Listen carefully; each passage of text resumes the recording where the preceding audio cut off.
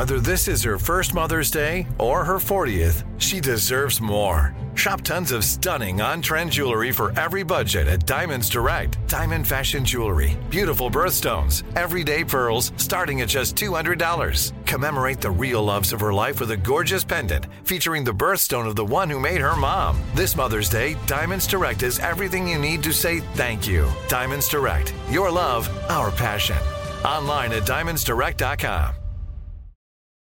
Welcome to Unobscured, a production of iHeartRadio and Aaron Menke.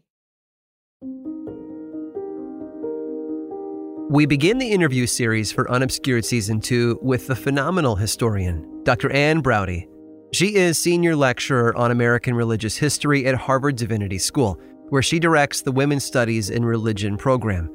Dr. Braude has published widely on women in American religious life, exploring everything from spiritualism to Judaism, Christian Science, and Native American religions. She's an amazing scholar, and we're so glad she joined us to talk about spiritualism. The research team found her book Radical Spirits while they were working on episodes for my other podcast, Lore.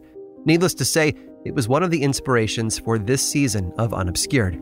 Researcher Carl Nellis started each historian interview by asking our guests what it meant to be a spiritualist in the 19th century America. So Dr. Braude's answer to that question is where we'll begin.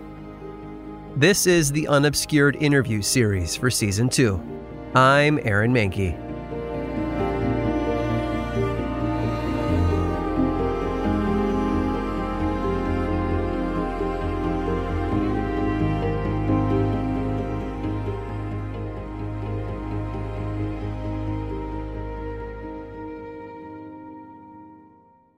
What I would say it meant to be a spiritualist in the 19th century was to be part of a movement that was seeking empirical evidence for the immortality of the soul by communicating with the spirits of the dead. And in general, that meant communicating with the spirits of the dead through the intervention of a human medium. Really, what spiritualists believed they accessed through the medium of a human being who was being used for communication were the spirits of the dead. And those spirits might be the spirits of deceased relatives or loved ones or friends who had passed to the world beyond. They might be public figures or historical figures. They could be figures from religious history, or political history. They could be other cultures, other civilizations. They could be what were understood to be the spirits of dead Indians, the indigenous inhabitants of the Americas. But they were understood to be the spirits of individuals in general that they were seeking to communicate with. When people came to these seances, what were they looking for? Many people were looking for consolation. They were looking to be reunited with a loved one who had been ripped away from them by death. And one often thinks that the appeal of spiritualism would be limited to times when death is very present, to times of epidemic or of war.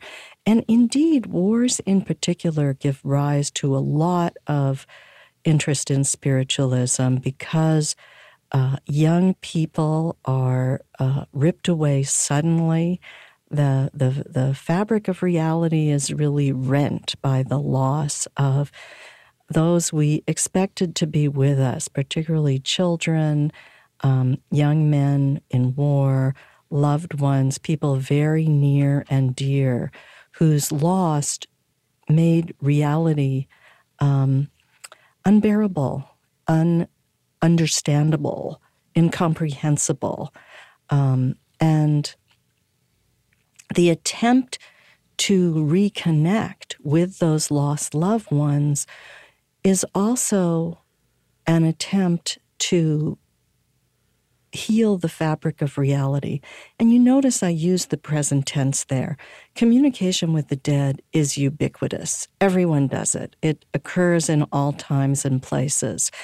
At certain periods, it takes a kind of form that more than one person experiences, and that gives rise to a community of communication with the dead, a community of people who understand this as a goal that they can seek together. And that's what spiritualism is in 19th century America. It's a new religious movement of people who believe that they can find scientific evidence for the immortality of the soul by communicating with the spirits of the dead. Mm-hmm. And you mentioned that some of those spirits, they're both kind of the lost loved ones, but some of those spirits are figures like Benjamin Franklin, George Washington, William Penn, Daniel Webster, even more recent to that time, Henry Clay, or after his death, Theodore Parker. Sometimes they were addressing just one or two people in a small seance, but sometimes they were addressing large crowds through a trance lecturer like Cora Scott. Just tell us about spiritualist relationship to history, kind of writ large. Well, I'm glad you brought up trance lecturers, because I had really only spoken about family seances where people are seeking communication with an individual from their own life and their own circle. And trance mediums were public lecturers who gave lectures guided by, usually, though not always, a particular spirit. Sometimes they went into trance and were guided by a more generalized sense of spirit presence. But usually it was an identifiable external intelligence with a specific identity who spoke through the medium in a public setting. And the trance lecturers are a very important development in American history because they are the first large group of American women to mount the podium and speak in public. There certainly had been other instances of women who had done this, most of them under some kind of spirit guidance, whether it be the Holy Spirit or spiritual inspiration connected to the Bible. But trance speakers who saw themselves as communicating messages from spirits were the first significant group of American women to go on tour as public lecturers. And you asked about the spirits who spoke through them. In general, trance speakers had particular relationships with particular spirits, so that while a public figure might deliver a message through a spirit, they usually were figures who came back repeatedly to speak through a specific spirit. When public spirits inspired trance lectures, they often delivered communications on subjects that they were concerned about during their own lifetime. So in the case of Benjamin Franklin, he was a favorite medium for the communication of scientific information. And the notion that spirit mediums could communicate scientific information was understood as another kind of evidence of spirit presence, because most of the mediums were people who did not have education. The ideal medium was the 14-year-old girl, someone who was understood as being innocent, naive, and therefore incapable of duplicity, incapable of making up a trance lecture that came through her during in a public setting. Of course, that issue that you just pointed at played a large role in our first season of Unobscured, because we were looking at the Salem witch trials and the question of whether the young girls who were claiming afflictions could be witnesses against established church members and leaders in the community, as well as kind of outsiders or each other. And I'm thinking about, in addition to Radical Spirits, you've written Sisters and Saints and edited a number of other projects on the religious history of American women. How significant is spiritualism as a chapter in American women's history? You just kind of pointed at the public stage, but do you have some more reflections on kind of what's the significance of spiritualism in this kind of long history of American women and religion? Well, that's a great question. I don't think anybody's ever asked me that question, really. And I could talk about it for a long time. So you cut me off if I've said enough. But in some ways, the spirit medium is like a mirror image of the ideal Christian woman at the same time that she pushes the characteristics of the ideal 19th century Christian woman to its extreme. So, what's sometimes referred to as the cult of true womanhood in the 19th century posits the notion that women by nature are pure, passive, and pious. And the understanding there is that women, in some ways, reflect the qualities of a perfect Christian better than men do. That they are untainted by the competitive values of the marketplace and of the economic sphere, and therefore they reflect the values of the home, the domestic values of Christianity, a place of charity, of nurture, of retreat from the marketplace, the world of politics where men get dirty through competition, and that women rather reflect a place of purity where Christianity can blossom.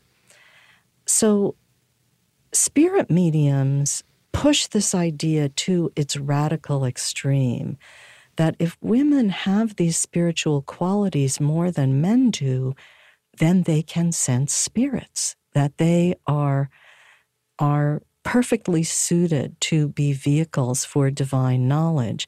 Now, that's, of course, the opposite of what the Christian churches are teaching, particularly the established churches that recognize the authority of education, the authority of Scripture, the authority of apostolic succession. The notion that priesthood in the Catholic or Episcopal Church, for example, is passed from man to man through the laying on of hands back to Christ, and it's this uninterrupted lineage of male religious authority into which no women have ever intervened. The idea of the spirit medium presents us with a very different possibility of religious authority. If women could convey spirituality because of their innocence. I've met mediums who are alive today who give this same feeling of personalities where there's space for other things to pass through. And we have many other psychological terms that we might use to describe that in this day and age. But it's very close to the idea of a young girl who doesn't present impediments to an external intelligence that wants to use her as a vehicle for communication. Spiritualism uses concepts and experiences that derive from the history of Christianity and from Christian experience that are related to gender. And it kind of just pushes them a little too far in this direction or that direction until they no longer qualify as Orthodox Christianity. And so spiritualism, in some sense, tells us where the limits are of orthodoxy, the limits of what's acceptable for Christians. Because after all, Christians are taught in many contexts that they should try to communicate with benevolent spirits who are looking after them, who are looking down from heaven to lead them in positive directions. And whether their formal theological doctrines of their religions teach that or not, popular culture teaches that, and it imbues Christianity very broadly in practical settings, in the personal experience of popular Christianity. So the ideas of spiritualism should not be so foreign to Christians. And in many cases, they're not. In many cases, people who are church members, even members of other religions, are also participating in communication with spirits, even though it formally contradicts the doctrines of their faith. There are a number of traditions within Christianity that address the communion of saints in some way, right? Or that's right. Yeah. You mentioned the way that spiritualism kind of explores or pushes the boundaries of orthodoxy, sometimes leaps over them. In the decades before, there was the kind of formalization of what is modern spiritualism in the late 1840s. There are some other pressures on American Christianity and American religion. Some historians talk about the significance of Jacksonian democracy for American life in the decades before spiritualism arrived. Can you address maybe what we mean by Jacksonian democracy and what influence it had on American religion in kind of the 20s and 30s?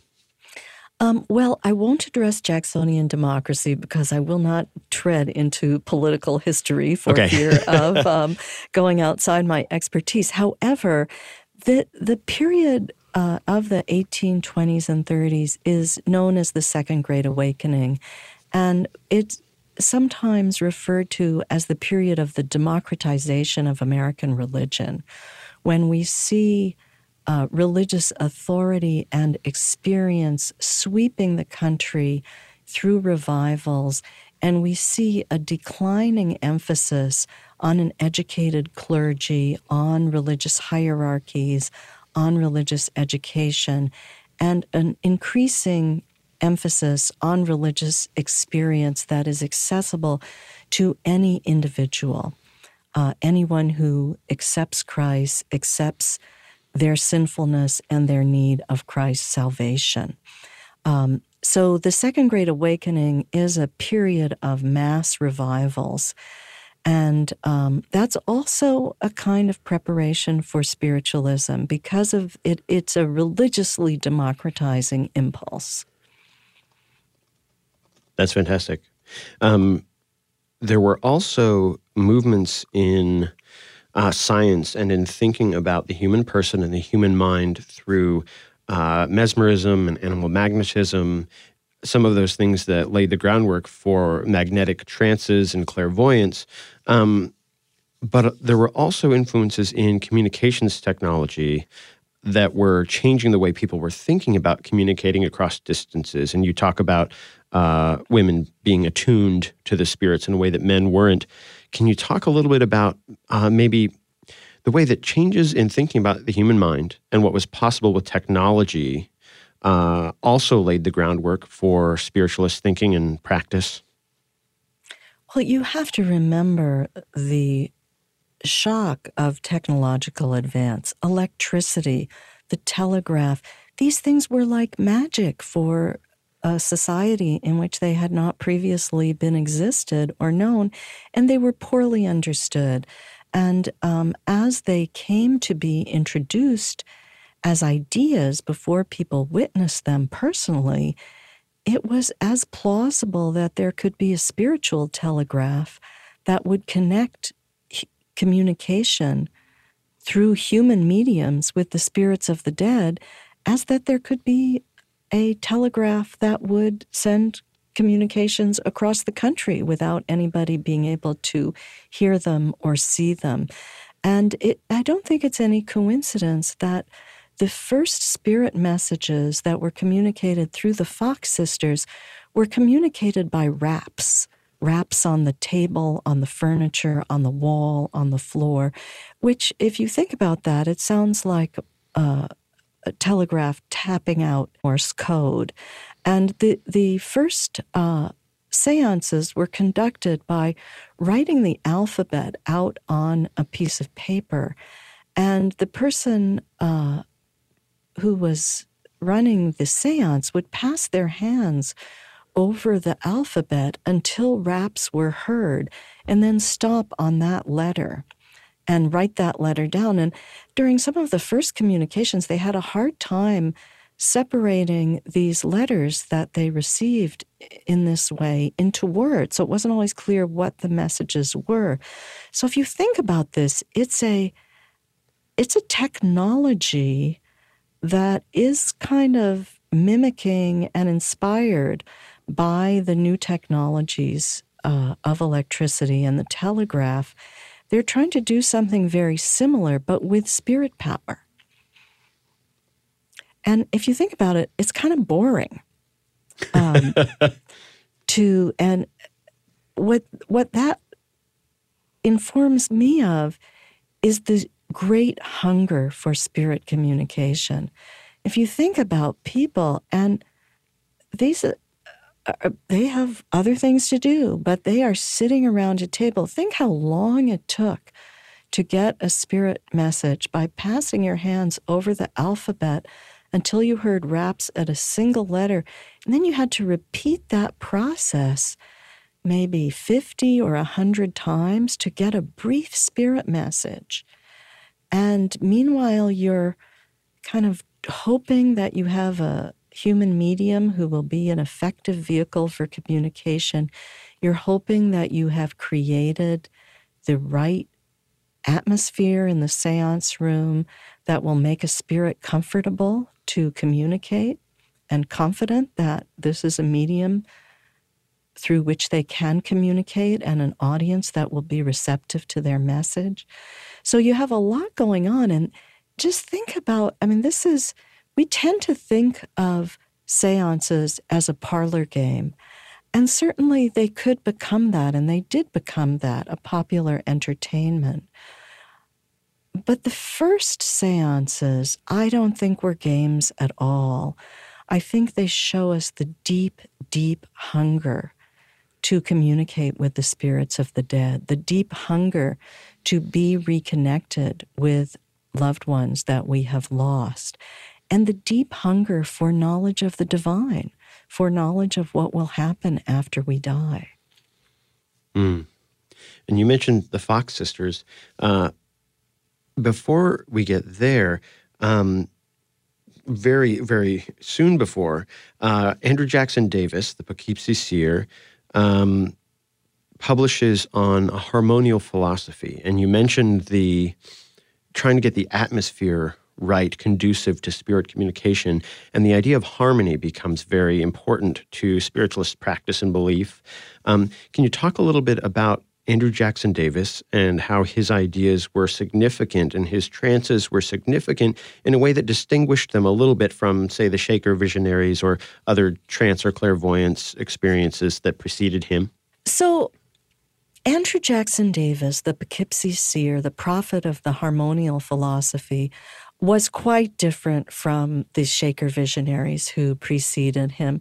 They were seeking messages or receiving messages, whether they sought them or not, in the context of a community gathered around a single figure, Mother Ann Lee. Andrew Jackson Davis didn't have that kind of community around him. He tried to create it, but he never had that sense of authority that Mother Ann did, or the sense of creating a community that would live by a set of agreed-upon rules. So he was really just preaching this harmonial philosophy to like-minded individuals wherever he might find them. And I wonder whether his philosophy would have caught on in the way that it did. And it certainly did catch on in a very powerful way. But I wonder if it would have done that without the Fox sisters, because the Fox sisters brought a kind of popular accessibility to spirit communication, whereas Andrew Jackson Davis preached a harmonial philosophy that made room for spirit communication, but placed it in a much broader context. The spirit who spoke through him was the spirit of Emanuel Swedenborg. And Swedenborg's vision, which Andrew Jackson Davis was inspired by, described a world of spheres. Swedenborg had been involved in the mining industry, and he understood the world in terms of levels, both levels under the ground and levels, spheres above the ground that are through which the soul advances in its journey toward heaven. So there's a notion of progression, and this is something that Andrew Jackson Davis wrote about that people found very meaningful. The idea that the soul continues to progress after death, where Orthodox Calvinism and Protestant faith taught that whatever virtue you had accomplished in your life at the moment of death, or lack of virtue, determined your fate for eternity, that you would either be damned or you would be blessed to sit at the right hand of God for eternity and saved thereby from the flames of hell and eternal suffering. You would go to one of those two places according to the state of your soul at the time of death. This was a source of huge anxiety to family members who might not have known the state of their loved one's soul at the moment of death. They might not have felt confident that their loved one was among the elect who had been selected by God to enjoy his blessings forever and be reunited with their family in heaven. So this is a source of huge anxiety, and Andrew Jackson Davis addressed that anxiety with the idea, building on Swedenborg, that the soul can continue to progress in grace following death. And many spirit messages described this. So, for example, people who communicated with children who had been lost, some of them even before the age of being able to speak, not to mention before the age of reason, of knowing the difference between right and wrong. How could you know what the fate of such a child would be if they couldn't choose whether to do good or ill? So families had a lot of anxiety about this, and the notion that a child could continue to progress after death allowed people to hear spirit messages from their deceased beloved babies and children who could describe to them how they continued to develop, continued to learn, were educated, learned to read and write, and develop in all kinds of ways after death. And usually these messages of consolation also assured the parent or the survivor that the deceased spirit continued to care about them after death, a particularly consoling idea for the parents of children who had been lost before they could express gratitude or fealty or loyalty or love to the parents who loved them so much. Mm. And you mentioned that in this Second Great Awakening period, there are multiple ways in which Christianity is fragmenting. I think it's Emerson, or maybe it's Thoreau, who says the stern old faiths have all been pulverized, right? And so you're looking at an American religious landscape that includes now Methodists and Universalists and Shakers and Quakers and Baptists, and there are these practices in the period like camp meetings and circuit preaching and a new privileging of religious enthusiasm. And how did this kind of, I'll say riotous religious atmosphere, you mentioned this a little bit, maybe a couple more of your reflections on how it opened a space for spiritualism, and maybe which theological traditions do you see as the strongest influences on spiritualism's origin? Well, you would think that those who were involved in what you called riotous expressions of spirituality might be the most likely to give birth to spiritualist communication. Not so. It was more the quiet faiths. It was Quakerism, Unitarians and Universalists who were apt to explore spiritualism. Quakers in particular had already a notion that the individual contains within themselves a perfect transcript of ultimate truth, that each individual is a transcript of the mind of God. And so we should look within ourselves to know the mind of God. And that notion of what Quakers call the inner light was very close to what spiritualists would do when they looked to individual mediums to hear the voices of spirits, to hear spiritual knowledge coming from an individual.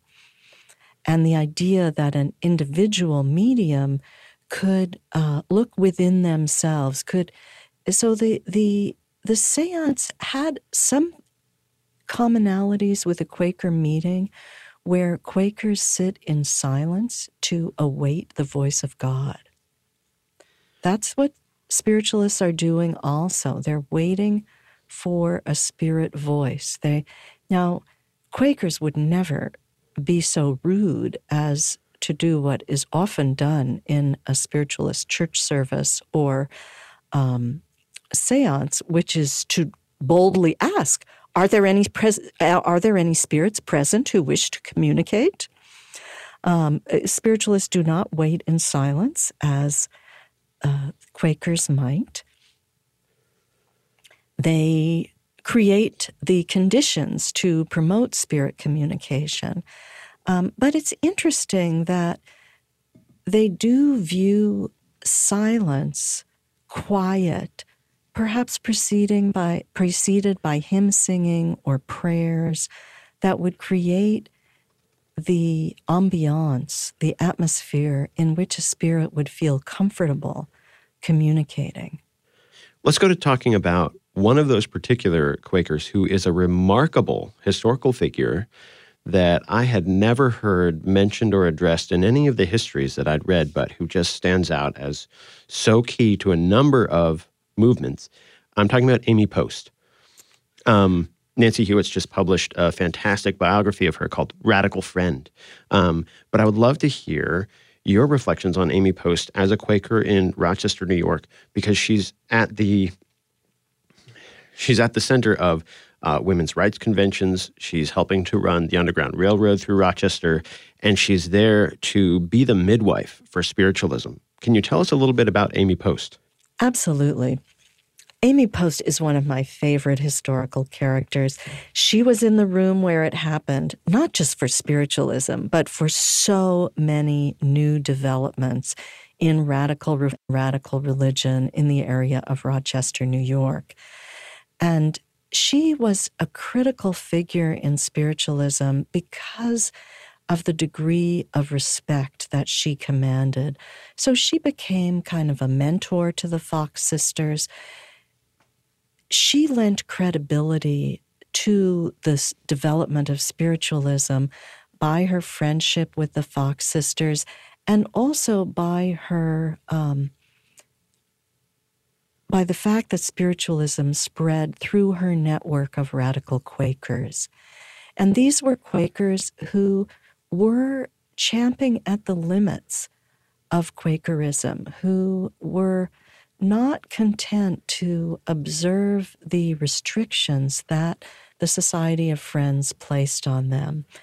They were not content to restrict their friendships to members of the Society of Friends. They were not content to restrict their religious practices to members of their own faith. And spiritualism helped them push at the limits of what the Quaker faith permitted, both socially through their organization and who they could communicate with, but also religiously, what the sources could be of spirit knowledge. So she's in Rochester, New York. Could you briefly describe what made Rochester, New York the right place to serve as this kind of nerve center, not just for spiritualism, but the women's movement and some of these other things that were going on at the same time? What made Rochester the place where things arrived and sprang out from? Rochester, that area was called the Burned Over District. Upstate New York was known as the Burned Over District in the early 19th century. And what that meant is that it had been burned over by the Spirit, that waves of the flames of revival had passed through upstate New York, leaving in their wake newly organized evangelical churches and religious communions, Mormonism, Seventh-day Adventism, new religious developments that seem to find root and receptivity in that arena. It's no coincidence that upstate New York and Seneca Falls in particular, which is a small village not far from Rochester, it's no coincidence that these areas gave birth both to spiritualism and to the women's rights movement. And there were a lot of individuals who participated in the very formative moments and events of both these two movements. Many of these people were involved in the abolition movement. Many of them were involved in Quaker networks. They were people who were pressing the idea of individual agency, so that they really pressed the idea of the autonomy of the individual in both a spiritual and a political sense. So this is what we see in the radical wing of the abolition movement. People like William Lloyd Garrison, who really saw abolition as an extension of the idea that it is heretical for one individual to assert ownership over another individual because they are asserting the authority of God over one of God's creatures. And only God has the authority or the ability to hold that control. And human beings, be they white or black, be they men or women, must ultimately place their allegiance in God alone and not to any human master, whether it be a slave master, whether it be a priest or minister, whether it be a husband who had authority, legal authority, over his wife in almost every way at this time. He owned his wife's property, had authority over her physical person, over her children, over where she lived. And all of these questionings of personal and religious authority were intertwined, so that the appeal of a form of religiosity that could cut through all forms of religious authority by saying, you, the individual, or if not you, then the 14-year-old girl in your household can cut through the structures of religious authority. You don't have to ask a minister. You don't have to ask your Sunday school teacher. You don't have to even consult the authority of the Bible.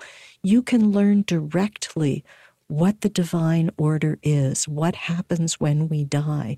You can find out directly, you can have direct knowledge of ultimate truth. And in 1848, 1848 is a key year. Key year. Frederick Douglass and William C. Nell arrive in Rochester to launch the North Star, and they share an office with Amy Post and the New York Anti-Slavery Society, right? But more happens in 1848 in the history of the women's rights movement and in the history of spiritualism. Can you maybe give us a capsule of those events? What happens in 1848? Well, 1848 is a pivotal year in many, many arenas. Specifically in relation to spiritualism and women's rights, 1848 is when the Fox sisters first hear the rappings that they attribute to the spirit of a dead peddler, that they hear rappings on the walls and furniture of their small cottage in Hydesville, New York, and that when it is taken seriously by adults, ultimately gives rise to the spiritualist movement. 1848 is also when the first Women's Rights Convention is called in Seneca Falls, New York, by Lucretia Mott and Elizabeth Cady Stanton. And the very table where they write the famous Declaration of Sentiments based on the Declaration of Independence that gives the first real statement of women's rights in North America, that table, which is now in the Smithsonian, had been rocked by spirits. It had been, the wraps had wrapped on that small mahogany table, and many of the same people were present at both of these events. You have to remember that the Seneca Falls Convention, when Lucretia Mott and Elizabeth Cady Stanton put out the call for the Seneca Falls Convention, an unprecedented call, it was to discuss the civil, political, and religious rights of women. Now, what are religious rights, and who cares about religious rights? Well, they did.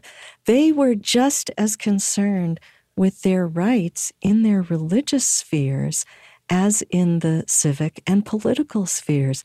They cared about whether they could vote in their churches as much as whether they could vote for the school board or the Senate.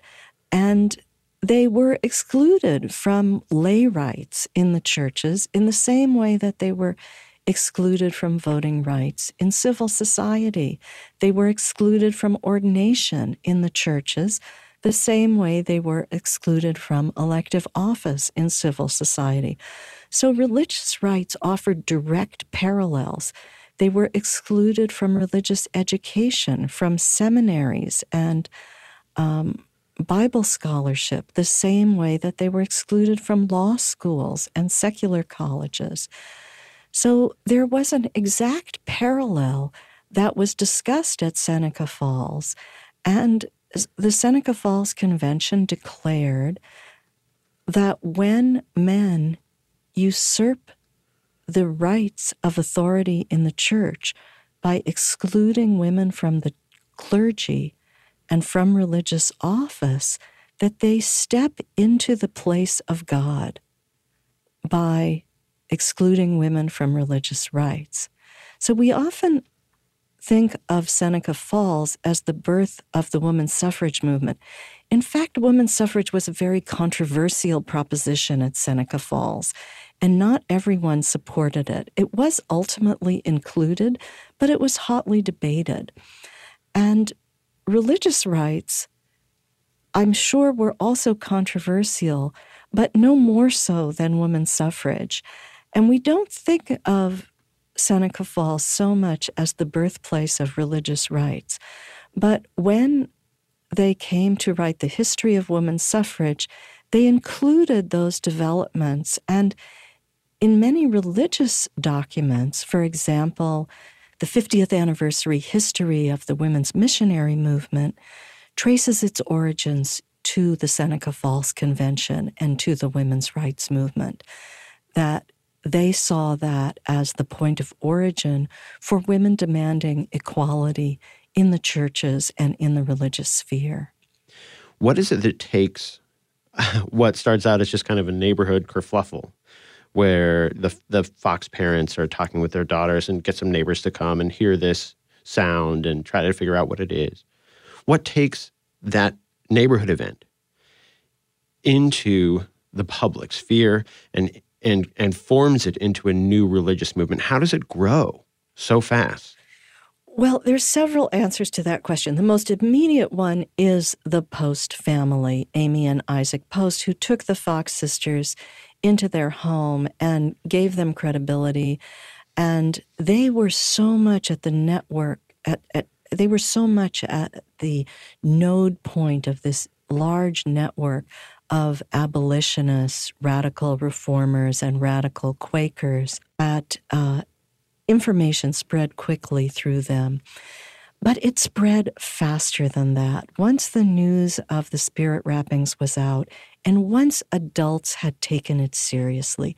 And that is a key point. I personally, actually, this is not a personal conviction. It's my conviction as a historian. Sure. My own view is that there is too much emphasis on the Fox sisters in the history of spiritualism. They are an important moment, and they are their initial wrappings did give birth to a new religious movement. But if the adults around them had not taken this seriously as spirit communication, it would have made no difference that these adolescent girls heard these wrappings and attributed them to a dead peddler. It would have made no difference if adults hadn't taken them seriously, if adults who were well respected and were known for their religious piety hadn't taken them seriously. It would have made no difference. But once that happened, once this had been taken seriously by adults, spirit communication addressed a hunger. And it's possible that the democratization of spirituality in the Second Great Awakening loosened up the receptivity of the American public so that they were willing to hear spirit communication from sources that had not been previously considered credible. Yet there were other kinds of hungers that spiritualism was addressing as well. The hunger for consolation. This is a time when families are becoming more connected to younger children. Infant mortality is on the decline, and therefore one can afford to become more invested in one's love for an infant child or a young child, even though the mortality rate before 5 years old continued to be higher than after that. So losing a young child was often in the purview of women. Women were the attendants of both birth and death, and children died in their arms at home. And so women, as they came to place more hope that their children might survive, were more and more devastated by their loss and looked for a form of consolation after their death.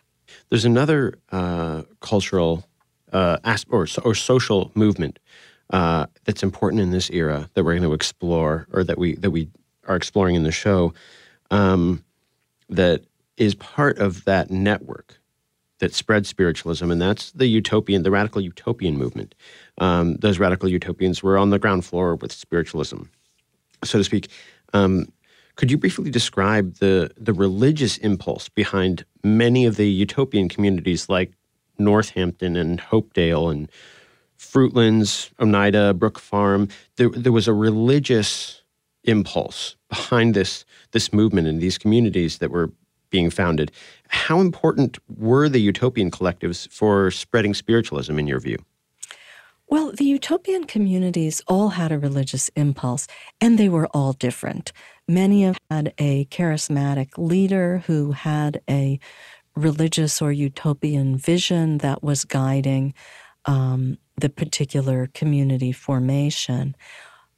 Hopedale, which was one of the most important for the spread of spiritualism, was considered a community based on what they called practical Christian socialism.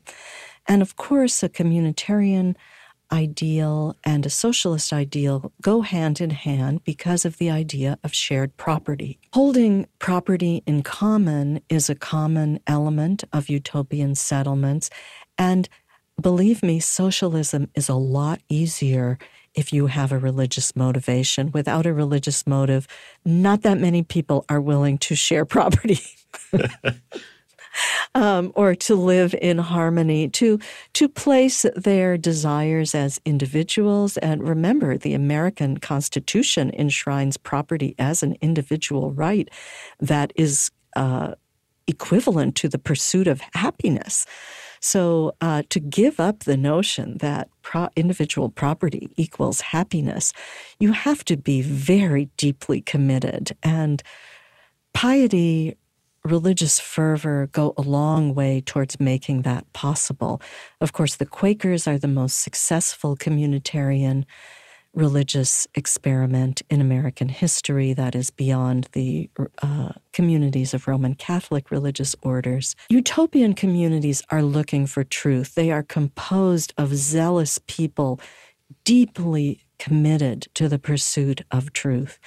And spiritualism offers a vehicle for truth that is omnipresent. Truth is always available. If you have access to a spirit medium, a spirit might speak through them at any time. And it's who is ready to sacrifice and dedicate their life to a zealous pursuit of truth. It's very appealing to have access to spirit communication.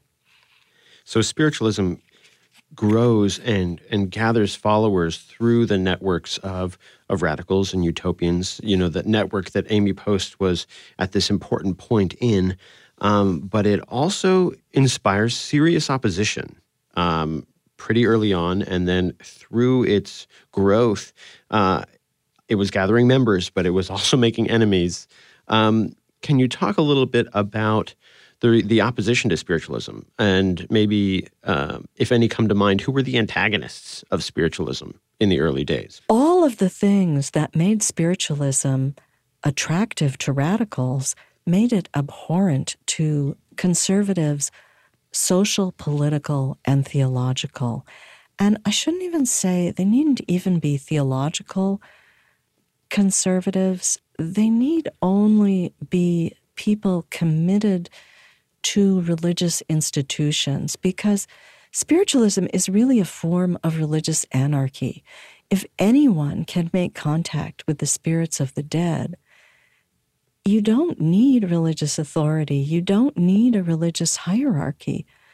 You don't need the authority of the Bible.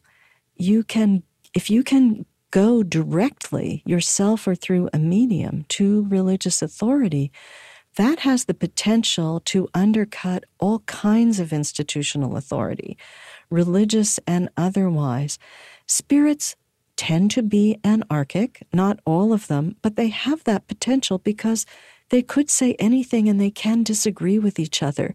If you don't have a scripture, a written scripture, in which doctrine is recorded, what is to keep spirits from spouting different doctrines at different times and places? Nothing, and they did. And spirits often affirmed political or social views of the mediums or their communities, and they had the potential for very radical communities, particularly communities that were questioning the legitimacy of traditional marriage, that were questioning traditional gender hierarchies. Spirits had the potential to affirm the religious validity of departures that were extremely threatening to established faiths. And they did. So free love is one of the movements that is often associated with spiritualism and that was anathema to an established Christian church, which saw the sanctity of marriage as the bulwark of society and something that the church gives birth to, sanctifies, and depends on. So questioning of a traditional view of marriage was extremely threatening. Spiritualists espoused the idea of spiritual affinity. And I don't want to attribute this to all spiritualists because they were not all equally social radicals. Some could be quite conservative socially, but social radicals tended to be spiritualists, and they found in spiritualism and in the idea of spiritual affinity support for the abrogation of traditional marriage. The idea of spiritual affinity was the idea that we have one ordained match in spirit life, And that if we marry someone who is not our true spirit match, our true spirit affinity, that marriage is immoral. And so, if a woman should be forced into marriage or should voluntarily marry for reasons other than true love, then her marriage was illegitimate, and the same for a man. So spiritualists saw the way that women were forced into marriage by economic necessity as a religious impropriety, because it was coming between the natural attraction of a man and a woman that is ordained by God to say that they could be joined by the state and that a husband could be given legal access to his wife's body by a ceremony of the church and the state, whether or not she felt in her soul, in her being, a spiritual affinity for that man that made her want to unite with him and with his body in sexual congress. So you can start to hear much of American society getting upset. It's not hard to see how these very controversial and non-conforming ideas were upsetting to the majority of religious groups and to societies that saw church and state and family as mutually supporting institutions. Mm-hmm. Let's follow this line for a few minutes, because in the lives of some of the prominent spiritualist mediums, like Cora Scott Hatch and Victoria Woodhull, they were not just hearing these doctrines, but living through often brutal marriages. Can you talk a little bit about kind of maybe a little more about the state of marriage kind of at mid-century, and maybe what they meant by free love? Because maybe our ideas are a little more inflected by maybe the 1970s than what a spiritualist would mean by free love in the 1840s, 50s, 60s, 70s. That's absolutely right. The idea of free love in the 19th century was very limited because it was not an idea that said you should be able to have sex with whomever you please. It was not that by a long shot. The idea of free love is that you should be spiritually free to love your true affinity, whether you are legally married to that person or not. So the freedom to love that was espoused by 19th century free love advocates was a freedom of the individual. And it gave particularly women freedoms that they did not have under the law. What free love meant in the 19th century, and to most spiritualist advocates, was that if a woman did not feel spiritual affinity to her husband at that time, she had no obligation to have sexual relations with him. She had full autonomy over her whole being, and she needed to determine for herself whether the person, her husband or not, who joined with her sexually was her true affinity or not.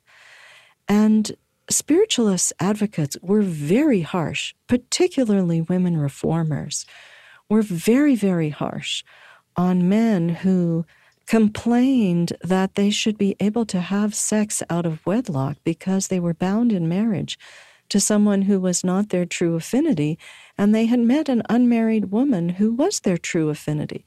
Well, women spiritualist reformers had no time for this sort of thing at all. they were very, very firm with the idea that if you are married to someone who is not your spiritual affinity, you are committing a crime of the spirit, and you need to come forward in the light of day and declare that and declare who your spiritual affinity is. So they were advocates of divorce.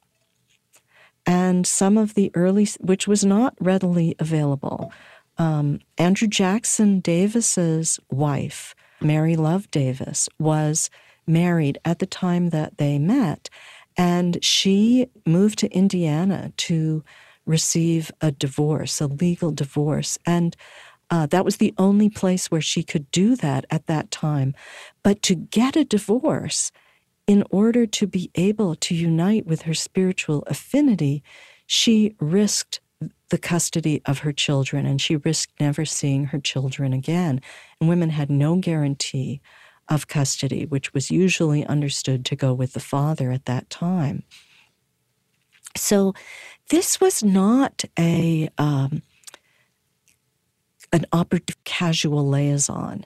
At least that is not how the women reformers understood it. Andrew Jackson Davis himself later discovered that the woman who had been his partner on the spiritualist lecture circuit for so long, and his partner in reform, the beloved reformer Mary Love Davis, he later concluded that she was not his true affinity and that he wanted to sever his relation with her and marry a younger woman. Spiritualists were shocked by this, and it really, it was very detrimental to Andrew Jackson Davis's standing in the community. And it gives you some of the irony of these radical reform ideas, that sexual liberation in the 19th century was a much more complicated idea given the legal climate regarding divorce, regarding child custody, and the lack of birth control. It was not what we think of as the sexual freedoms of the 1960s and 70s. Let's keep talking gender and power a little bit, because there are mediums as spiritualism grows, like the Fox sisters, Cora, Victoria, Emma Britton, who comes to the United States as Emma Harding, before she's married. There are also mediums like Andrew Jackson Davis or Daniel Douglas Hume. How were the experiences of male and female mediums different in the 1850s? Certainly there is a stereotype that the passivity of the female medium could make her a victim of a male merchandiser. And there were examples of this. Cora Daniels, it's hard to know what to call her. Right. Cora Scott Hatch Tappan Daniels Richmond, to use all of her 4 married names as well as her unmarried name, Scott, under which she first entered the public record as a public medium. Her marital history encompasses just about every possibility of the relationship between a female medium and a husband or a male figure. Her first husband was a promoter who really was much older than her and wanted to be her manager. She was a very appealing and successful public medium and trance speaker. She had beautiful golden curls, and she was very popular on the lecture circuit. She had a golden voice, a silver tongue, and people flocked to her public performances. She was written about in the newspaper, and she was an enormously desirable and appealing figure. And her first husband did, to some extent, take financial advantage of that. And that became a stereotype of the innocent young woman who is subject to spirit control and to the control of a domineering male manager who will exploit her talents. Her subsequent husbands were quite different. Her next two husbands, her second and third husbands, were reformers. They were people who traveled with her on reform circuits. They were both involved with both abolition and Indian rights. And they really saw their marriages to her as part of their reform activism. And they traveled with her as partners on the reform circuit. So they were kind of peers. Then her fourth husband, Richmond, really was in the service of her mediumship. And he published volumes and volumes of her spirit lectures. He employed typographers to take down what she said in trance and to write it out. And he prepared these volumes and volumes of her spirit lectures for publication. So he really devoted himself to promoting her mediumship, not to exploit it, but out of respect for what she had accomplished. By this time, she was a mature woman, well-respected nationally as a leader in spiritualism. And he married her with knowing that that's who he was marrying, a very, very powerful woman leader, well-known on the public platform. Another woman whose story we're following through Unobscured is Emma Harding of Britain.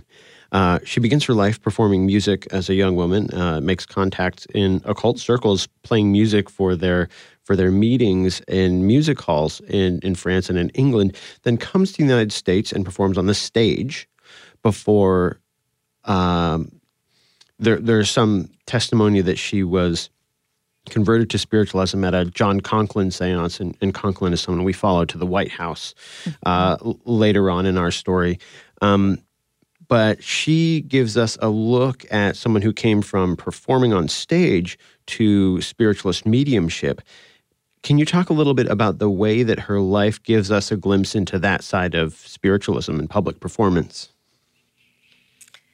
Spirit mediums could be subjected to really dreadful test conditions, and because they depended on passivity to allow spirits to communicate through them, they often found themselves in positions where they could be exploited.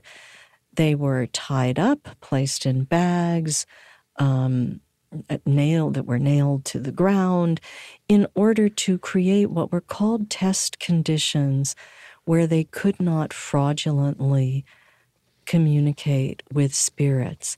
The idea of a test takes us back to the idea of spiritualism as scientific investigation. So they're trying to construct conditions for a laboratory experiment where they're controlling the variables. And controlling the variables could mean subjecting a lone woman to very dire physical constraints. The other point of similarity between a spirit medium, particularly a trance speaker, and a performer is that it was okay to look at them. Spirit mediums, trance lecturers were often the first woman that people in the towns where they spoke had seen ascend the public platform. Remember that the theater was not a morally neutral environment. Women of the theater were considered to be public women. They were considered to be women of the night, and not necessarily women of the moral caliber that one would meet at one's church or want one's son to marry. So the idea of a woman appearing in public was a breach of protocol. So some of the early women who made public statements and became known for them in the 19th century would give them to their brothers to read. because they did not want to appear in public. They did not want to be the object of the male gaze. They did not want to be in what was at that time called a promiscuous assembly. That is, an assembly of men and women where men could look at women freely. Women were considered to be appropriate to the private sphere, to the sphere of the home, of the protections of domesticity. And being public, a public woman, was often another word for a prostitute. That is, there was a moral equivalence between a woman being in public rather than private and selling her body. So women mediums walked a delicate line between maintaining their moral stature, which they felt very strongly about, because to be a vehicle for spirit communication, one had to maintain one's purity so that one could be an appropriate vehicle for spirit. A spirit, a pure spirit, would not want to communicate through a person who is not pure in mind, in heart, in soul. So the purity of the medium was very, very important. And it was a little bit suspect if a woman ascended the public platform to speak in public. But trance speakers had a kind of out that other women didn't have if they spoke in public, because trance speakers were not claiming to speak for themselves. They were claiming that this was an external intelligence speaking through them, an intelligence that they did not control. So they were not speaking through their own authority. They were not speaking on their own authority. It was someone else's authority that was meant. So they were not breaking the taboos of propriety, that a woman should not speak in public in the same way that an actress was who appeared on stage in the theater, or an abolitionist lecturer. Remember, the first women who spoke as abolitionists, the Grimke sisters, had rotten fruit thrown at them because of the scandal of a woman preaching in public. It was considered to be immoral. So when spirit mediums spoke in public, they were in this kind of intermediate space where they were not speaking for themselves, they were speaking for someone else. Another one of the amazing people that we're following with this story is Sojourner Truth. And she's a public speaker. Can you talk a little bit about the dynamics of speaking in public for her? Well, Sojourner Truth really draws our attention to the extent to which race contributes to the construction of femininity. Sojourner Truth wasn't subject to the norms of femininity because she was not granted the privileges of femininity. As someone who had been enslaved, as someone who had been in domestic service, as someone who lacked legal rights as an African American, she did not have the privileges that Christian morality ostensibly accorded to women. So her blackness conflicted with the norms of femininity that were accepted at this period in the minds of those who refused to accord her those privileges. Sojourner Truth had other sources of strength to appeal to. And in Sojourner Truth, who is such a fascinating figure, we see the intersection of a number of streams that are intermingling in American religion at this time. For one thing, we see the impetus, the way that African traditions come in through the African American population, and how African traditions come, spirit presence is a point of intersection between American spiritualism and many of the traditions that came with enslaved Africans to the New World, where the idea of spirit presence, the idea of communication with ancestors is very much part of many, many African traditional practices.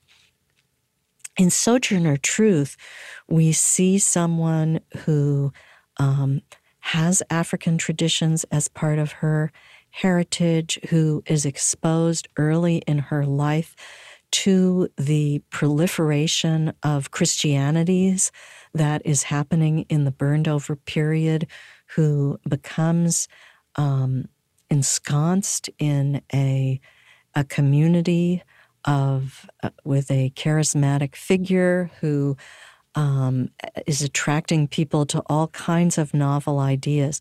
But ultimately, she becomes a spiritualist, and she does that when she is a public figure.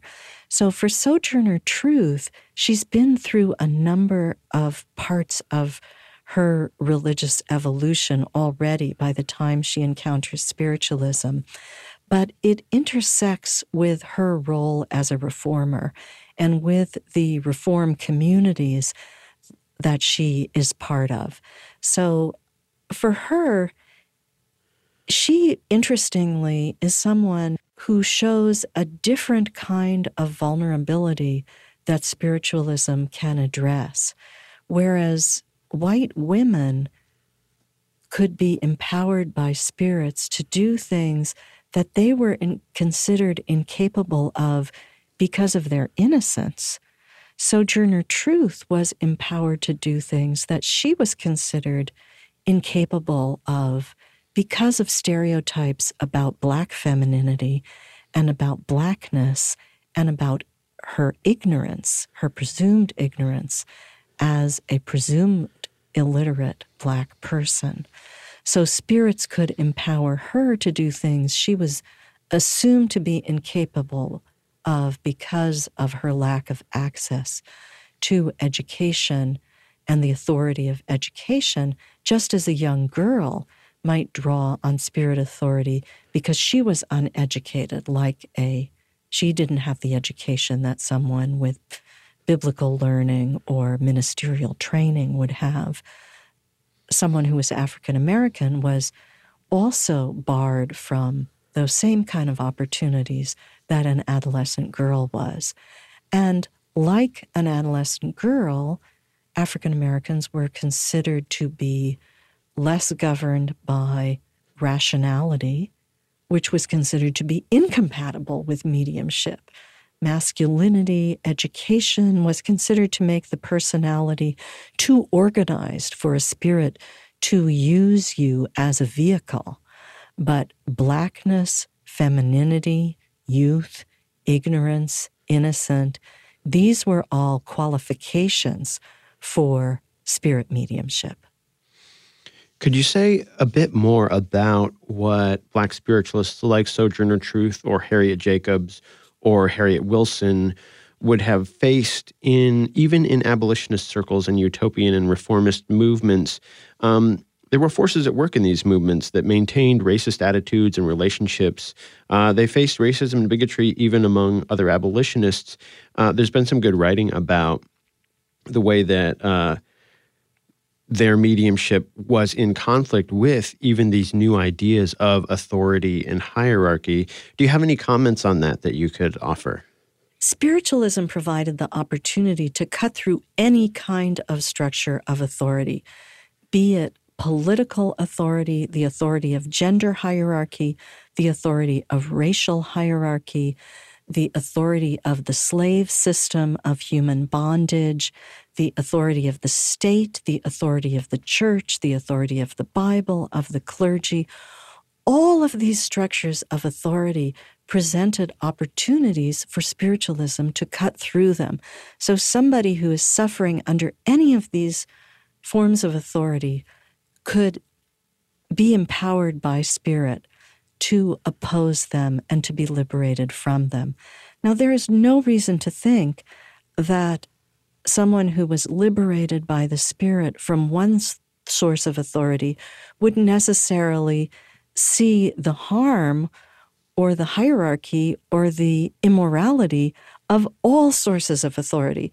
In fact, those who said that all sources of authority are equally challenged by spiritualism were the most controversial. Those were the figures who challenged the authority of marital bonds, of private property, of all kinds of controversial things. So you can see how there is gradation, that spiritualism might empower you just to cut through one source of authority or 15. And there's going to be people everywhere on that continuum. I don't find it a bit surprising that spiritualists and abolitionists were not completely liberated from all sources of hierarchy.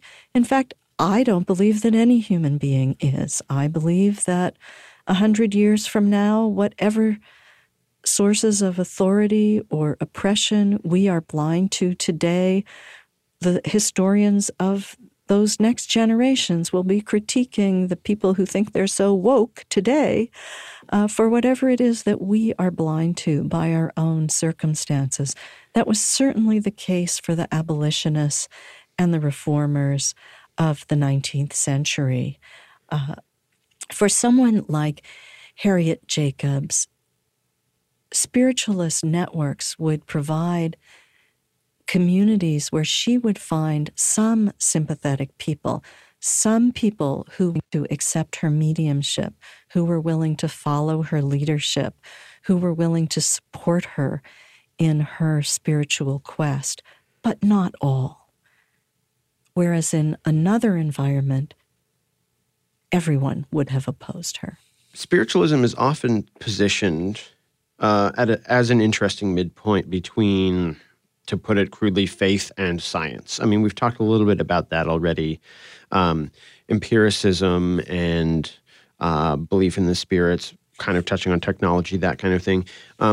For believers, it kind of offered empirical proofs for belief in the spirit world. For materialists or religious dissenters, it was a phenomenon of the natural world, or maybe seen a little bit differently.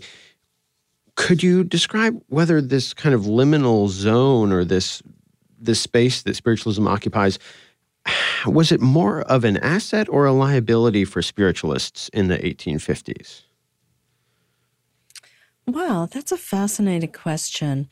There are many scientists who were deeply committed to investigating spiritual communication, and many scientists who were deeply invested in it. Societies for psychical research were founded both in the United States and in Great Britain and in Europe, and these were composed of scientifically minded people, including many scientists who were committed to exploring the possibility of spirit communication under very strict test conditions.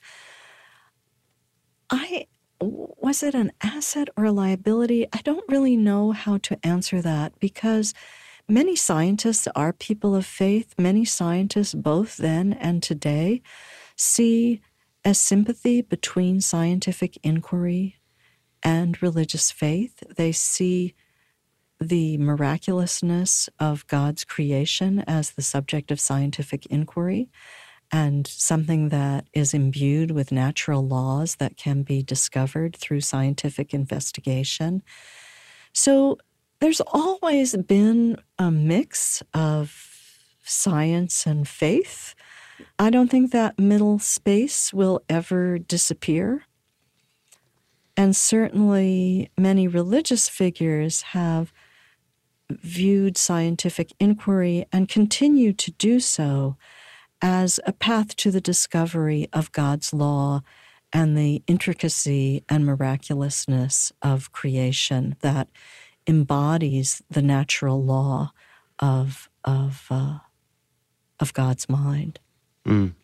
We talked earlier about some of the opposition to spiritualism that would be mustered through the church theologically, or we talked about it in terms of a conservatism of wanting to, defend the borders or the margins of what was a traditional hierarchy.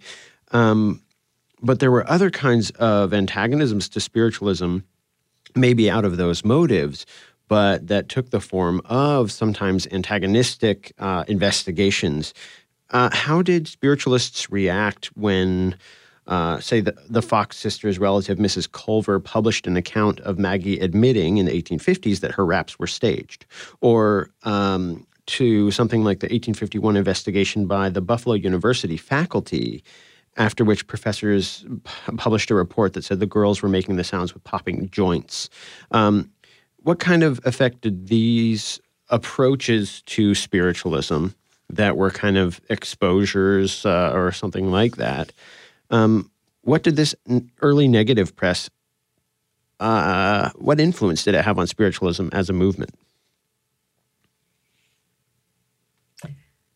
Because spiritualism is a religion that never had an orthodoxy or a religious hierarchy that could say who's in and who's out, spiritualists were really free to respond in any way that they wanted.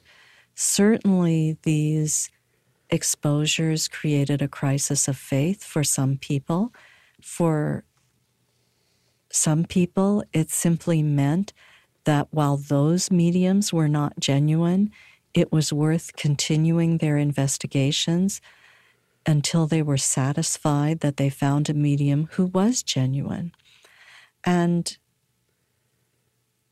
fraud is a very fraught subject in spiritualism because there are no question that there have been fraudulent mediums who perpetrated deception on the public and profited by it, and that there have been gullible people who were embarrassed and disserviced by fraudulent mediums.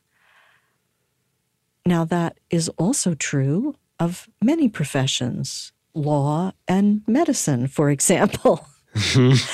Not to mention politics provides opportunities for deception and doublespeak and misrepresentation. Does that mean that all participants in it have those motives and are dishonest? These are the questions that spiritualists asked about their mediums.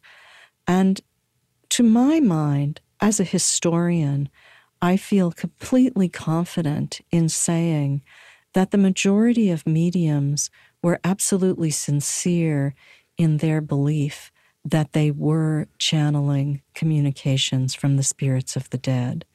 I do not believe that the American public is gullible enough or that there are enough good liars to create a movement of this size and impact and durability solely through fraud. You also had some antagonism from the press. The New York Times often published mocking articles about spiritualism. The Boston Courier mustered the forces of the Academy against spiritualism and hosted their own investigation with Harvard faculty. But in many other cases, spiritualists had allies in the mainstream press. Horace Greeley was famously a spiritualist, and spiritualists themselves often left it the chance to spread their message through journalism. How important was the spiritualist use of periodicals for the movement? Well, you've just come on one of my favorite topics. The spiritualist press of the 19th century. The revolution in communication, the print revolution of the mid-19th century was absolutely crucial to the spread of spiritualism because spiritualists were radicals. They were radical about something. They were religious radical, if not radicals concerning slavery or other reforms of the day. And so they were likely to be in the minority opinion of the small towns in which they lived across America. What periodicals provided for them was the ability to form non-geographic communities communities of like-minded people who did not see each other face to face. So you really begin you see the seeds of the virtual communities that have become so important in the digital age in the periodical press of the 19th century. You could subscribe to a periodical published in Chicago or Milwaukee or Boston, no matter where you lived, and you would receive it through the mail, and you would see on it the names of other subscribers in your small town or in your state, and it would give you the potential to communicate with them, to create a network in your community, to learn when speakers might be coming to your state, when a speaker might come to the capital of your state, that you could go and hear and meet other like-minded people and receive further intelligence about the religious movement that you adhere to. So the periodical press was enormously important. It also spread news about traveling mediums and trance speakers. They did travel on a circuit, and they didn't have the religious organizations. You know, the Methodist circuit rider had the church to set the circuit that they would ride and announce where they would be on such and such a date and on such and such a schedule. Spirit mediums didn't have that.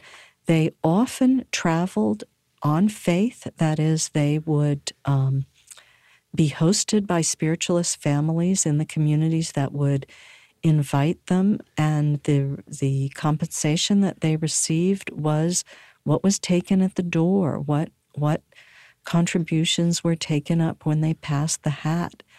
And they really didn't know how they would be received, how they would get money to travel to their next destination. It was not an easy life being a spirit medium, particularly being a woman traveling alone by public transportation on trains and stage coaches to smaller places. It was an arduous movement, and the newspapers were critical to spreading word and making this possible. In your view, what were some of the most significant periodicals, spiritualist periodicals? I don't think many historians would contradict me if I said that the two most important periodicals were the Banner of Light, published in Boston, the longest-lived and most widely read of the spiritualist periodicals, followed by the Religio-Philosophical Journal in Chicago, which was really the voice of the Midwest. And then there were many periodicals published in smaller communities. Publishing a periodical was a form of ministry. Editors and publishers often did not make a profit on the periodicals that they published, but they understood this as a way of spreading the word of the spiritual manifestations and of joining like-minded people into a community of faithful. That's great. I'm glad you said that, because we're focusing on the Banner of Light as our. I mean, it does seem pretty clear that it's the biggest, but we're following the editors of the Banner of Light to New Orleans on the trip that they take down there in the 1850s, and looking at the Sark Harmonique and some of the things that were going with spiritualism in New Orleans. Anyway, oh, that's fantastic. Let's talk more about another issue that brings spiritualism or race right to the surface of spiritualism, which you mentioned earlier, and that is Native American, Indian spirit controls, spirit guides. How do you think about this practice, which was so common in spiritualism? What is the myth of the vanishing race? And how did Indian spirit guides reflect or deflect that myth in the years after the Civil War? So spirit mediums very much participate in the myth of the vanishing race, which is the idea that the indigenous inhabitants of North America are part of the past, and that their cultures and populations will give way to the new inhabitants of North America coming from Europe. The myth of the vanishing race, I don't actually like that term, the myth of the vanishing race, because it's not... Europeans did slaughter millions of Indian people. Mm-hmm.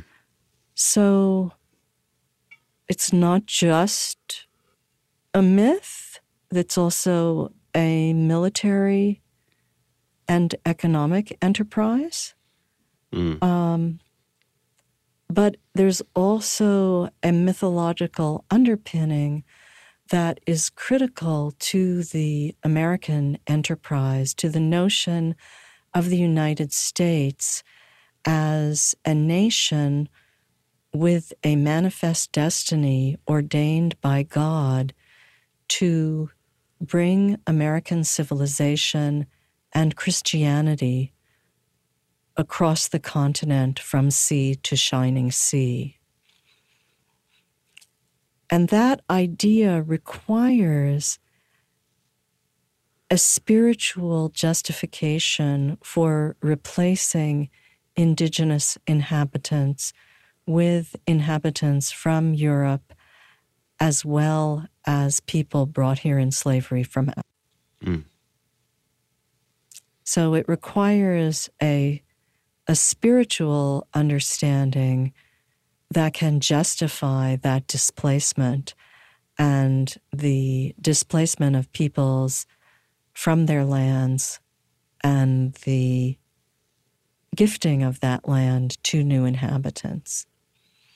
Do you have a general way of that when you're talking about Native spirit guides, indigenous spirit guides, how do you describe it in general terms, the practice?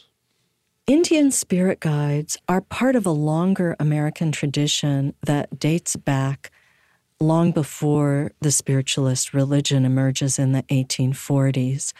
Remember that the patriots who dumped the tea into Boston Harbor during the Boston Tea Party dressed up as Indians and wielded hatchets while they were dressed as Indians, with the idea that the Indian embodied both independence and a lack of British sovereignty, but also savagery and a wild response to tea being the epitome of civilization as well as a staple necessity of British life in the colonies. So this notion of the Indian as a symbolic representation was well imbued in American culture before spiritualism comes on the scene. And spiritualists participate in romantic ideas about Indians that have already begun to develop and are developing in American literature. Lydia Maria Child writes a romance about a woman who falls in love with an Indian, and then the Indian mysteriously fades away into the sunset while she develops a more appropriate romantic relationship with a white man. And so there is this ability in American culture to espouse positive views about Native Americans at the same time that one assumes that they are people of the past who are dying away and who are appropriately part of the past that is part of the land of the spirits. So spiritualists, Indian guides of mediums often describe a place they describe as the summer land, a land of natural beauty and an undisturbed natural land where Indians live in peace and harmony, as do white people, and where there is no conflict between the indigenous inhabitants and those who have displaced them. So spiritualists participate in the fantasy that indigenous America and a European-dominated America can live in harmony and can be part of the same spiritual vision. But that's a fantasy. And spiritualists also participate in the process of displacement. Now, spiritualists are always reformers, and they are very active in Indian rights reform movements. They are extremely critical of massacres of Indians. They protest against them. There is one spiritualist named Samuel Tappan in particular, who is an Indian rights reformer and who is on the commission that is charged to investigate the Sand Creek Massacre, when Cheyenne and Arapaho people who were under government protection were massacred by the U.S. Army during the Civil War. And he is extremely critical of American Army officials who perpetrated that massacre. He spends his life trying to find justice for the people who were killed there and for the Cheyenne Indians and Arapahoes who were harmed by that. But he, at the same time, views the United States as a westward movement that is a spiritual progress. And he, at the same time, participates in the progress of the railroad westward, the progress of the oil industry, the industries that require native land, that require native people to be displaced in order for them to succeed. So spiritualists are in an odd position, in my view, where they are espousing Indian rights, but they are also perpetrating stereotypes that place Indians in the past, in a romantic past, where Indians are appropriately living in the spirit world and providing support for spirit mediums, rather than exercising sovereignty in the present. When the Civil War began, yeah, how did spiritualists respond? So spiritualists had many of the same responses that other reformers did during the Civil War. That is, they supported the war effort, they supported abolition, but they were so committed to a new age of spiritual communication when human beings would be able to evolve farther with input from spiritual wisdom, that they wanted to keep their radical reforms and the sisterhood of radical reforms alive during the Civil War.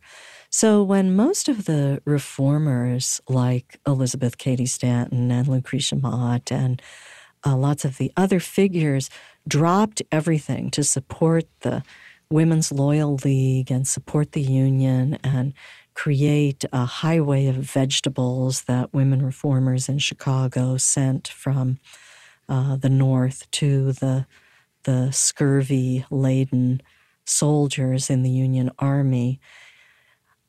Spiritualists kept having spiritualist conventions when most reformers had just dropped everything but the war effort. And that meant that at spiritualist conventions, the reforms of free love and vegetarianism and women's rights were still being discussed, even though women's rights conventions had been dropped for the duration of the war.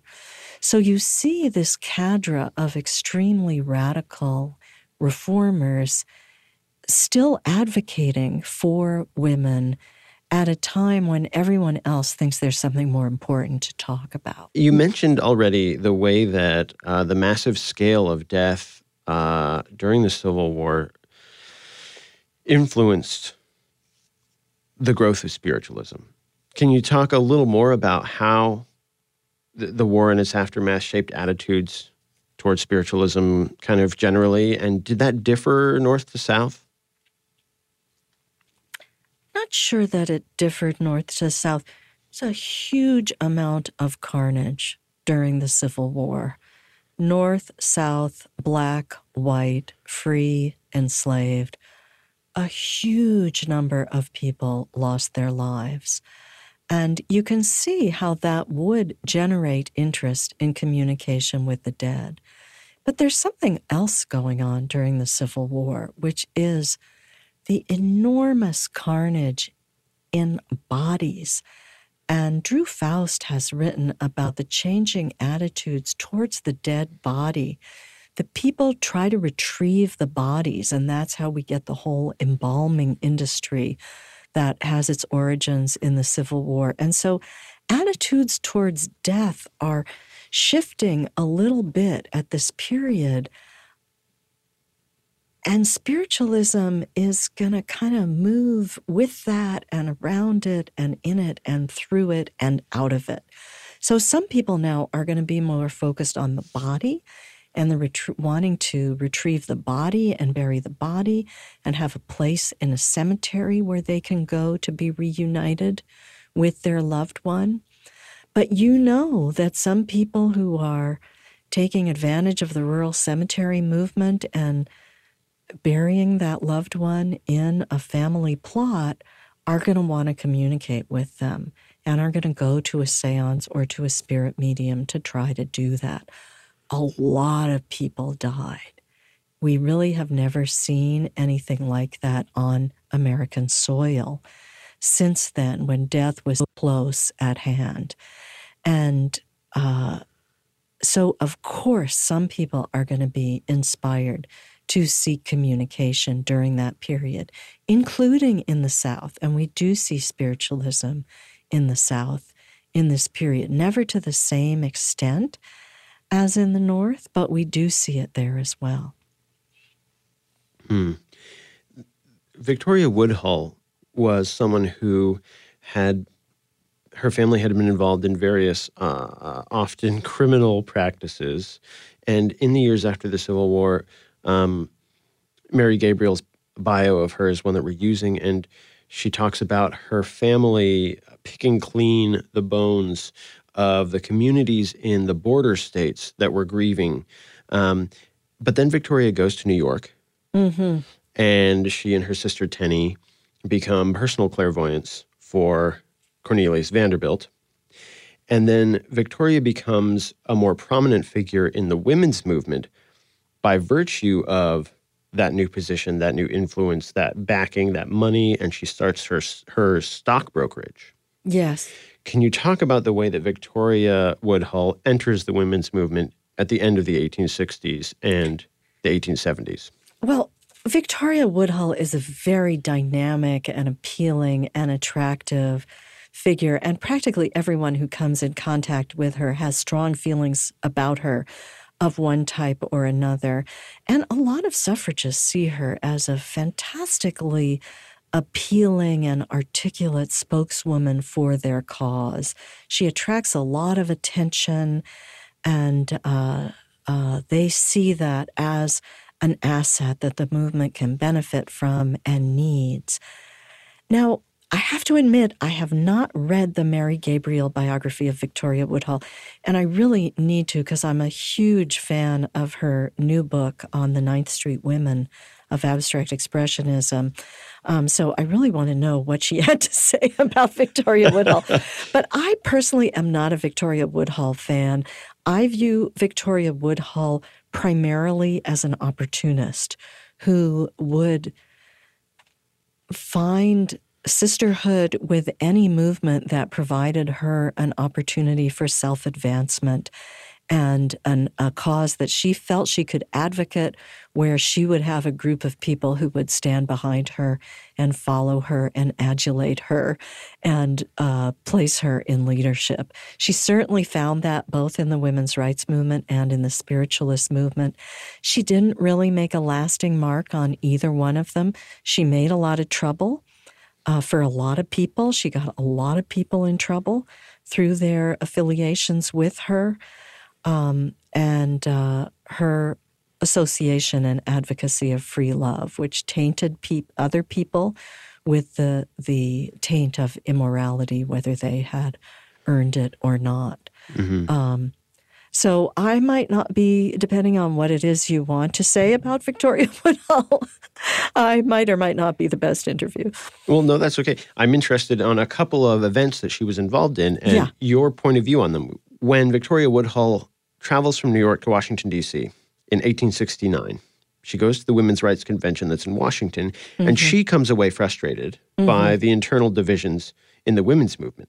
Can you describe the conflicts in the women's movement at the time that Victoria was observing that made her feel like the women's movement wasn't going to make the kind of difference that she thought she could? So at the end of the Civil War, the women's movements divide over whether the needs of African Americans for legal rights are so urgent that they should take precedence over the rights of women, or whether women and African Americans should be enfranchised together. The women's rights advocates who advocated for abolition and for the union cause always believed that they were part of a movement that always advocated for the rights of women, and that they were fighting simultaneously for the human rights and equal rights of blacks and of women, black and white. That turned out not to be the case, and that was a very, very divisive issue at the end of the Civil War, and the women's movement experienced tragic divisions over that conflict. So what I can also say about Victoria Woodhull's election as president of the National Spiritualist Association, spiritualism was never a movement that prospered through organization. In the 20th century, the Spiritualist Association of Churches would become a denomination. But at the time that Victoria Woodhull was elected to presidency of a national organization of spiritualists, it was really not a meaningful or representative body. So although she relished being elected president of anything, it didn't really make her a leader in spiritualism, and her affiliation with spiritualism was brief. How would you describe the relationship between the women's rights movement and spiritualism in the 1870s as we're kind of marching forward out of the 1860s into that next decade? And you mentioned the trouble that Victoria brought to the movement by association with her. What role did spiritualist teaching on sex and marriage and Mrs. Satan, as she was sometimes called, what role did those teachings about sex and marriage and spiritualism play in attracting or repelling advocates of women's rights to the spiritualist movement? Well, as the 19th century moved on, all sorts of religious nonconformity showed appeal to advocates of women's rights. So women's rights advocates are investigating and becoming involved with theosophy, with Christian Science, with a diversity of New Thought and New Age movements that espouse equal rights for women and that permit women's leadership. So we have movements espousing a diversity of religious opinions that are in some way critical of traditional gender roles that women's rights advocates are exploring in different times and places and to different extents. So when Elizabeth Cady Stanton comes to write, or I should say to edit, her own critique of the Bible as sexist in the 1890s, the Woman's Bible, an incredibly controversial document, almost all of the women who are willing to cooperate with her on that are members of unconventional religious movements. And that would include spiritualists, theosophists, New Thought, Christian Science, and other movements. Now, Elizabeth Cady Stanton really wasn't very happy about that because there were lots of Christian women's rights advocates who were not exploring new religious movements. And it was Stanton's hope that they would support a critique of the sexism of the Bible. People like Frances Willard and other women who advocated women's suffrage but were also leaders of popular Christianity. And so they had a much larger following than the Women's Suffrage Association. Stanton hoped that they would support a critique of the Bible that would show the parts of the Bible that spoke about women's rights and what they said. Those women, the Christian advocates of women's rights and of women's suffrage, would not collaborate with Stanton on this project because for them the Bible was above reproach. They saw the Bible as a source of women's rights, and they didn't want to talk to anybody who was going to critique it. And they knew that they would lose credibility if they did. So when Stanton gathers all these unconventional people, including spiritualists, to critique the Bible, she becomes incredibly unpopular. And the Women's Suffrage Association itself condemns Stanton for doing that. In the 1870s, there are also battle lines drawn within spiritualism. We have the rise of materialization mediums. Can you talk about what we mean by that when we look back and we say materialization mediums? And in your book, you wrote about the way that there was a kind of division. I think you wrote about it in terms of trance mediums and materialization mediums. And if you could address what was going on with their conflict. Sure. So trance mediums communicate the presence of spirits through their words, through their intelligence, through the wisdom that they want to impart to human beings. Materialization manifestations claim to prove spirit presence through the physical presence of the spirit in the room. Now, what is the physical presence of the spirit? Spirit is usually seen as opposed to matter. So how could spirit manifest physically? And different mediums demonstrated the physical presence of mediums in different ways. Some, they would have musical instruments in the room, and they would invite the spirit to drum the guitar in a darkened room and demonstrate their physical presence that way. Some materialization seances allowed people to experience being touched by a spirit, having a departed loved one brush your cheek with her fingers in a darkened spirit closet and then disappear. Some materialization mediums exuded a spirit substance from their bodies called ectoplasm. So all of these attempts to demonstrate the physical presence of a spirit suggest an opportunity for fraud, and many of the materialization seances gave rise to serious accusations of fraud and discrediting of both mediums and spiritualists who accepted communications through materialization manifestations. Whereas trance mediums were looking to communicate wisdom, not to communicate the embodied presence. Now, they also attempted to give tests to prove that a particular spirit was who they said they were. So they would ask questions, or they would ask an investigator to ask questions that only someone who knew that person during life would be able to answer, or that only that person themselves would be able to answer.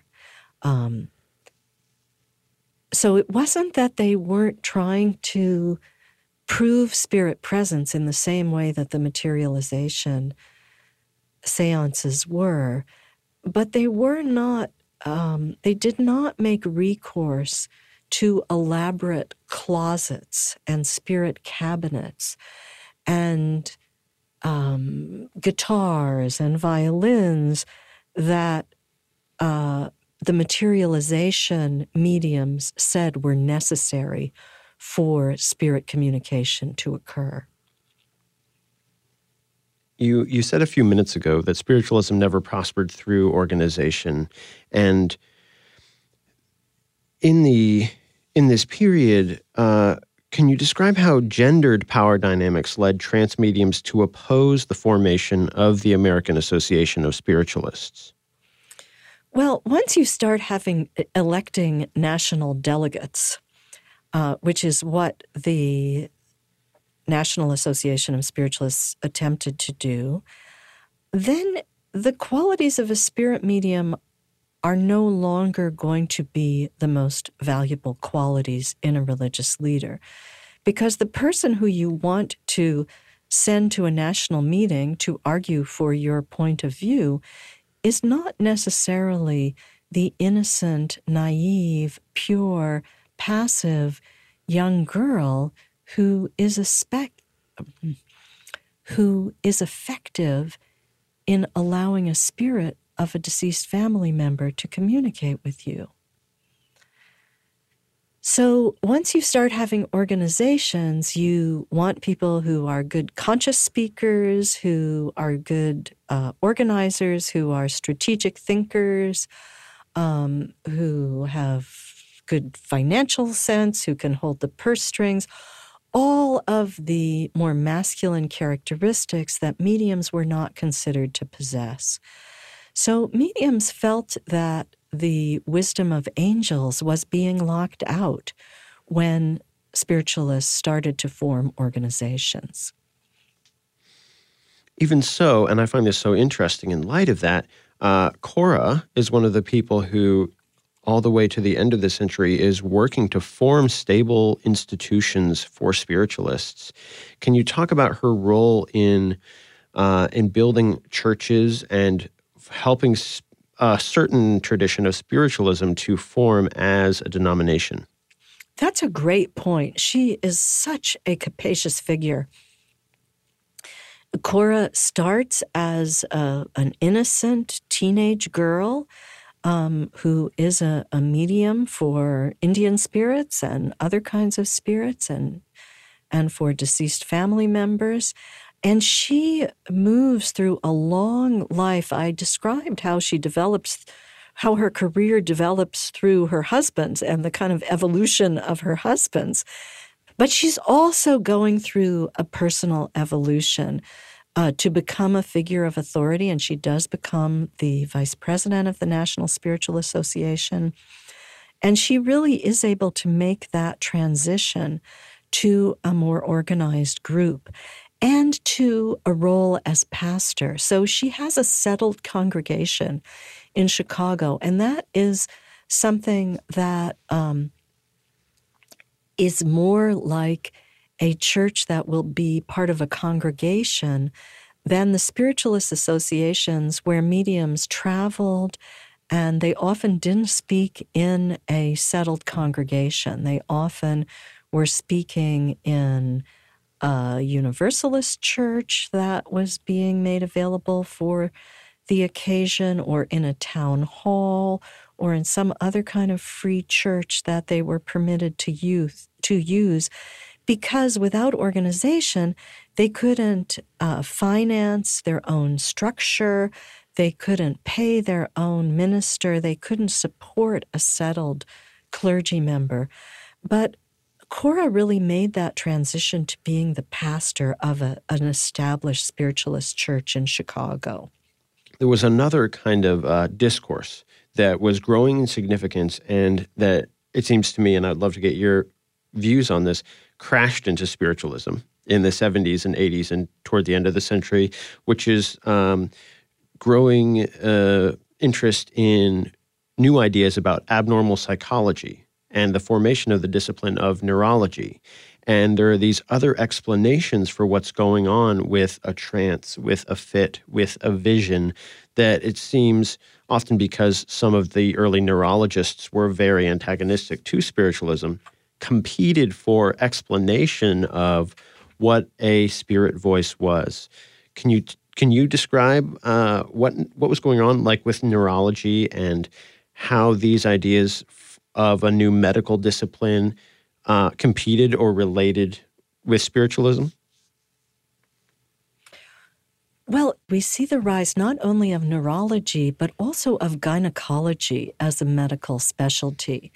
And you have to remember that the study of women or of the female reproductive system takes off from a tradition that sees the womb as the cause of hysteria in women, that women lose their sanity because the womb is wandering around the body. But there certainly is an association of gynecology and neurology as having common interests in identifying the sources of female insanity. And mediumship is considered to be one of those. There are medical textbooks that describe the disease of mediomania that are written by early gynecologists and neurologists. So there is this notion that women are more susceptible to irrationality and insanity, and that mediumship is an outgrowth of that, and that it is not a manifestation of spirit presence, but rather that mediumship is a manifestation of insanity. And there certainly were cases where people were committed to mental asylums, where spiritualists were, because of their conviction that they were communicating with spirits. Now, that is not completely an artifact of the 19th century. I have heard similar theories advanced in the 20th century, where I have heard schizophrenia, for example, associated with mediumship, because one of the things that mediums do that you hear when you visit a spirit medium, you will hear them speak in different voices when different spirits speak through them, and they sound different. It sounds like they're different people speaking. And that is something that is also reported in schizophrenia, that when a different personality inhabits a person, they speak in a different voice. I have heard speculation about schizophrenia and mediumship. I have no qualification to comment on it, but that idea certainly continues, that people who hear voices are crazy. So there still are people who hear voices and believe that they are spirits, and there are still people who think that those people are crazy. But as these medical specialties are developing for the first time in the 19th century, spiritualism butts up against them.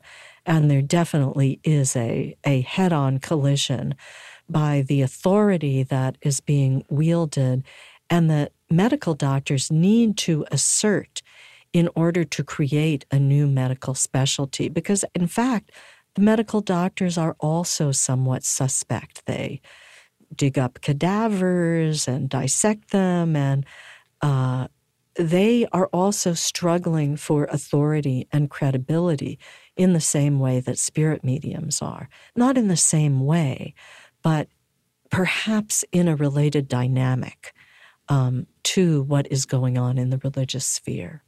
We opened our conversation in the 1830s and 40s with religious practices like camp meetings and circuit preaching and a new privileging of religious enthusiasm, Second Great Awakening. Spiritualism kind of grew out of religious ferment. What was its place in American religion at the end of the century? Well, at the end of the century, religious ferment continues. It looks a lot different, and we're heading towards new religious ferment. In the early 20th century, we're heading towards the fundamentalist liberalism crisis in the 1920s, where American religion is really going to become very polarized between theological liberals and conservatives and social liberals and conservatives. And the mainstream churches are going to turn one way, and some of the newer evangelical denominations and movements are going to turn another. But there is a third element here, and it is new thought, which is overlapping really with everything.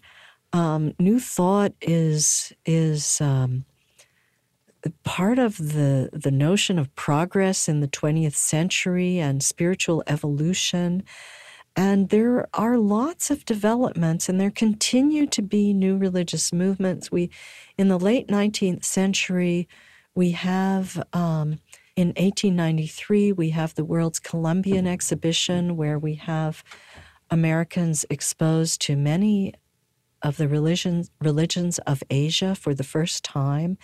And we have swamis and other Asian religious leaders recruited to come to the United States and teach Americans about their faiths. And so we have the whole movement of theosophy, which is attempting to combine the wisdom of the East and make it accessible to Westerners. And spiritualism moves in and out of all of these developments because spiritualism is always available. You can always talk to the dead. And in any movement, whether you think that wisdom is going to come from Egypt or from Tibet or from South America or from Australia, you can always make contact with a spirit from one of those places who can give you wisdom that draws on those traditions and on esoteric practices from another part of the world. So as the world becomes smaller in the 20th century, spiritualism continues for a vehicle of all kinds of channeled documents and channeled wisdom, and it continues to move into and out of many other new religious movements. When our listeners are hearing this narrative history from the 1850s to about 1900 of spiritualism and its place in American life, what do you hope, as a historian, that they will take away from this history or learn from it? I hope that they will be open to people whose views are different from their own, and I hope that they will be open to people who they may have dismissed as crazy because of their religious beliefs, but whose religious convictions allowed them to act with conviction in ways that we now find enormously admirable. And they would not have been able to do that without the spiritual inspiration and liberation that they found in spiritualism. That's beautiful. Thank you so much. You're welcome. Are we done? We're done.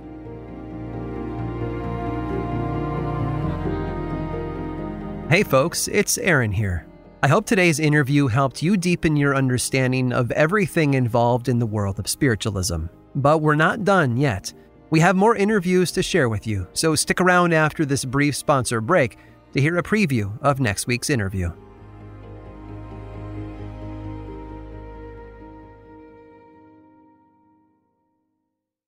Next time on Unobscured. She will not accept the fact that her son has been sold.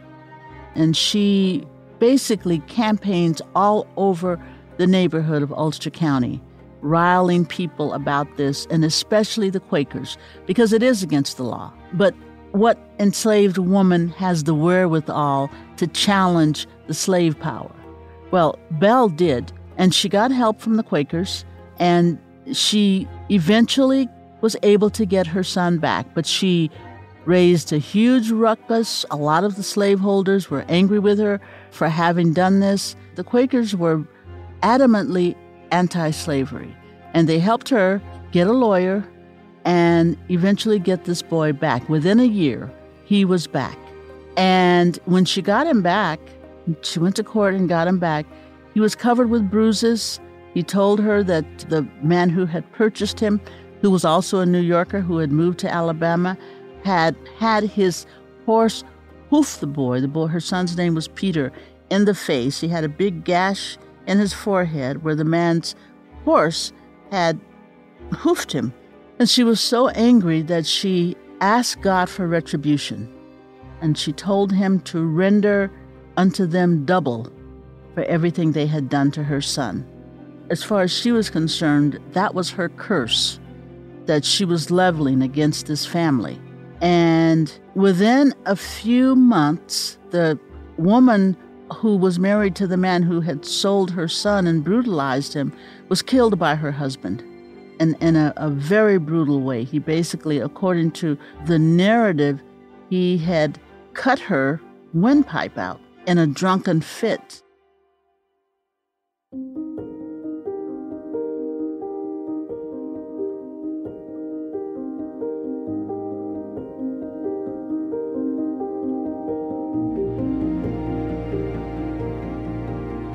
Unobscured was created by me, Aaron Mahnke, and produced by Matt Frederick, Alex Williams, and Josh Thane in partnership with iHeartRadio. Research and writing for this season is all the work of my right-hand man, Carl Nellis, and the brilliant Chad Lawson composed the brand new soundtrack.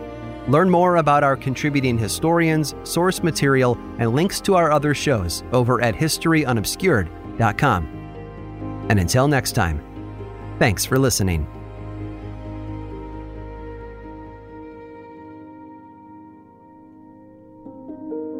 Unobscured is a production of iHeartRadio and Aaron Mahnke. For more podcasts from iHeartRadio, visit the iHeartRadio app, Apple Podcasts, or wherever you listen to your favorite shows.